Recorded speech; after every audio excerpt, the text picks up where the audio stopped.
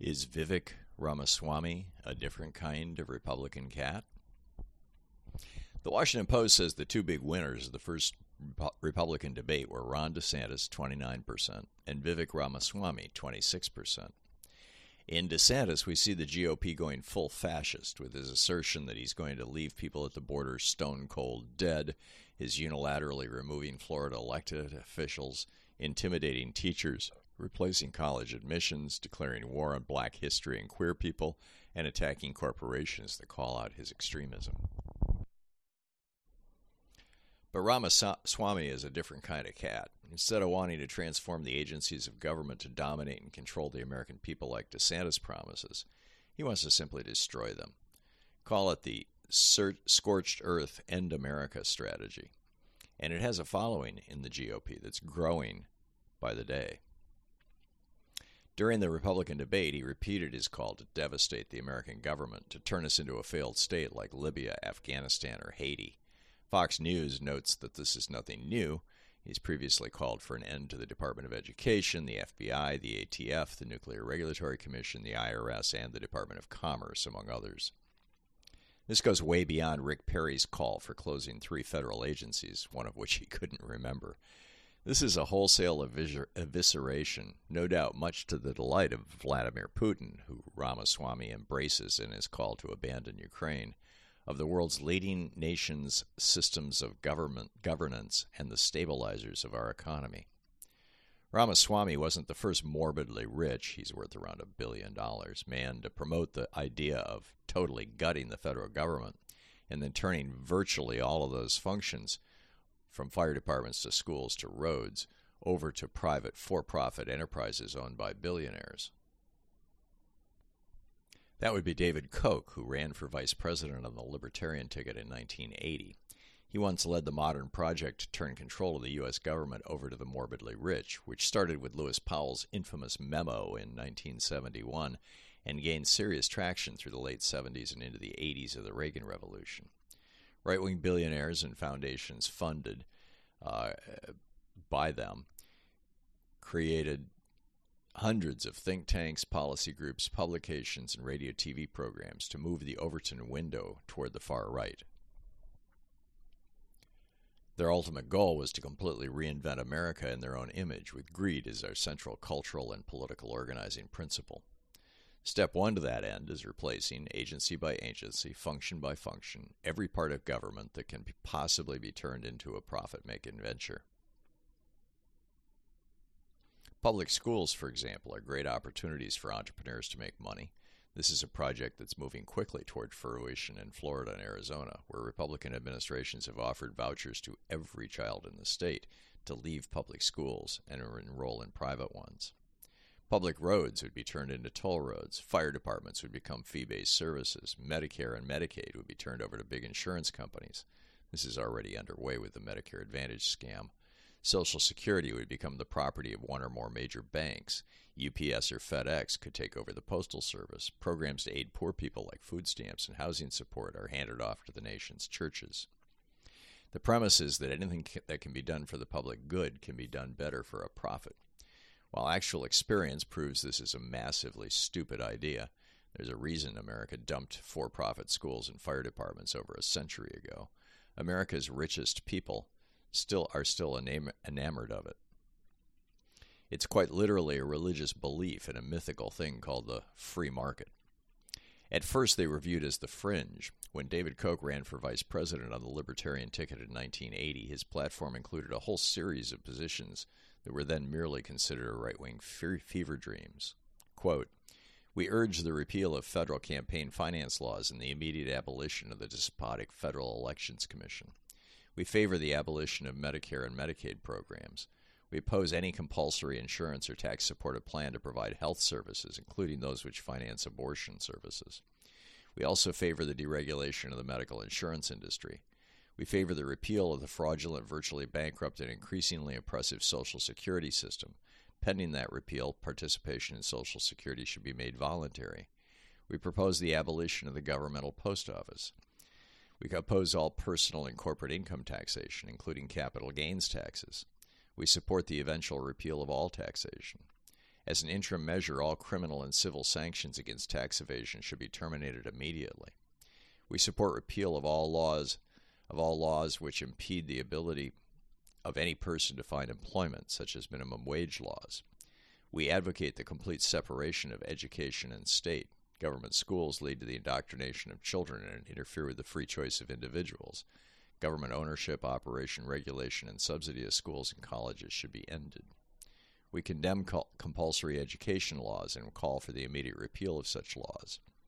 We support the repeal of all taxes on the income or property of private schools, whether profit or nonprofit. We support the abolition of the Environmental Protection Agency. We support the abolition of the Department of Energy. We call for the dissolution of all government agencies concerned with transportation, including the Department of Transportation. We demand the return of America's railroad system to private ownership. We call for the privatization of the public roads and the national highway system. We specifically oppose laws requiring an individual to buy or use so-called self-protection equipment, such as safety belts, airbags, or crash helmets. We advocate the abolition of the Federal Aviation Administration. We advocate the abolition of the Food and Drug Administration. We support an end to all subsidies for childbearing built into our present laws, including all welfare plans and the provision of tax-supported services for children. We oppose all government welfare relief projects and aid to the poor programs. All these government programs are privacy-invading, paternalistic, demeaning, and inefficient. The proper source of help for such persons is the voluntary efforts of private groups and individuals. We call for the privatization of the inland waterways and of the distribution system that brings water to industry, agriculture, and households. We call for the repeal of the Occupational Safety and Health Act. We call for the abolition of the Consumer Product Safety Commission. We support the repeal of all state usury laws." End quote.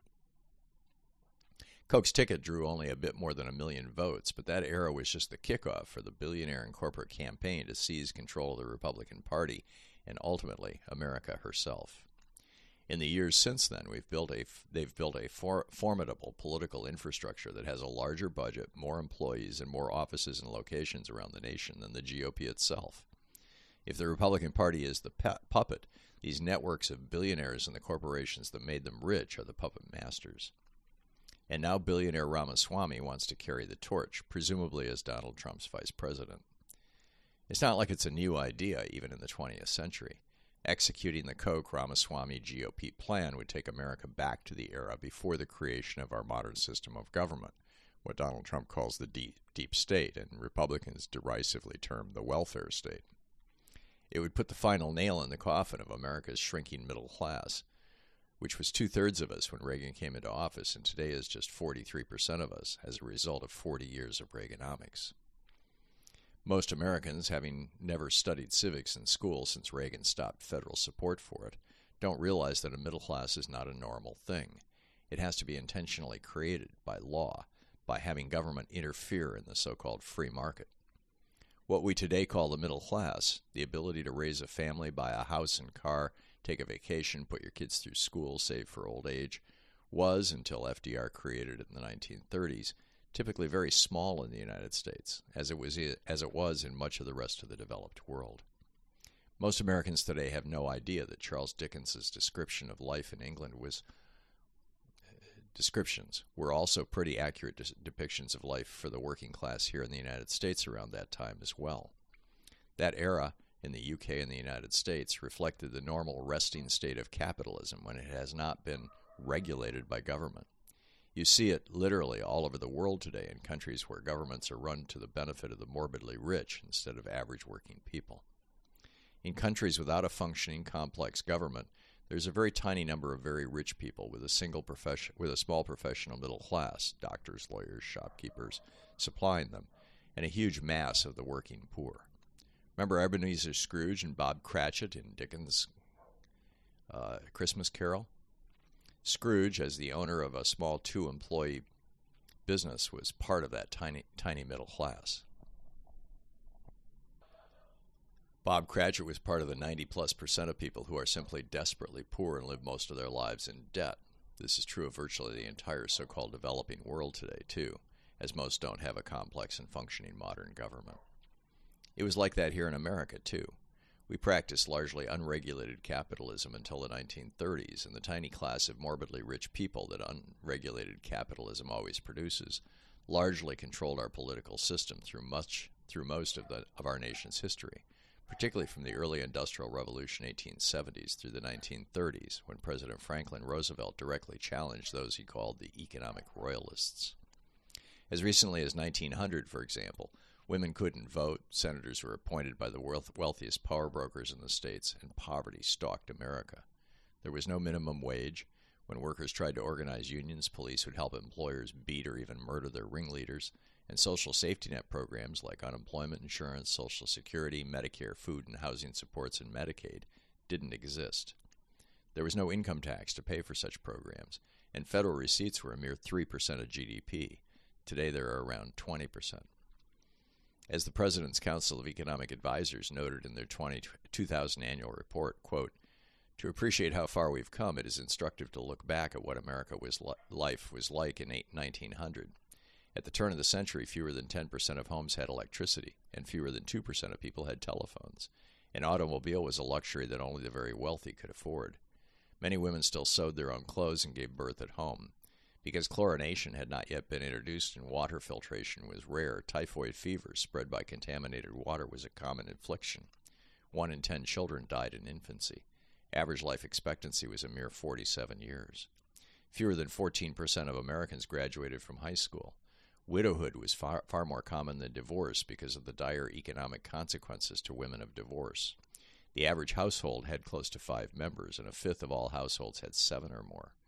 Average per capita income in $1999 was about $4,200. The typical work week in manufacturing was about 50 hours, 20% longer than the average today." End quote. This is the America to which Vivik Ramaswamy, large parts of the GOP, and his billionaire buddies want to return us. One of the GOP's major billionaire funders has already noted that, quote, "Since 1920, the vast increase in welfare beneficiaries and the extension of the franchise to women, two constituencies that are notoriously tough for libertarians, have rendered the notion of capitalist democracy into an oxymoron." End quote. Republicans like Ramaswamy want to convert America into essentially a feudal state, with them as the lords and you and me as the serfs. And if we don't work like hell to elect progressive Democrats up and down the political spectrum, they may just pull it off. Forewarned is forearmed.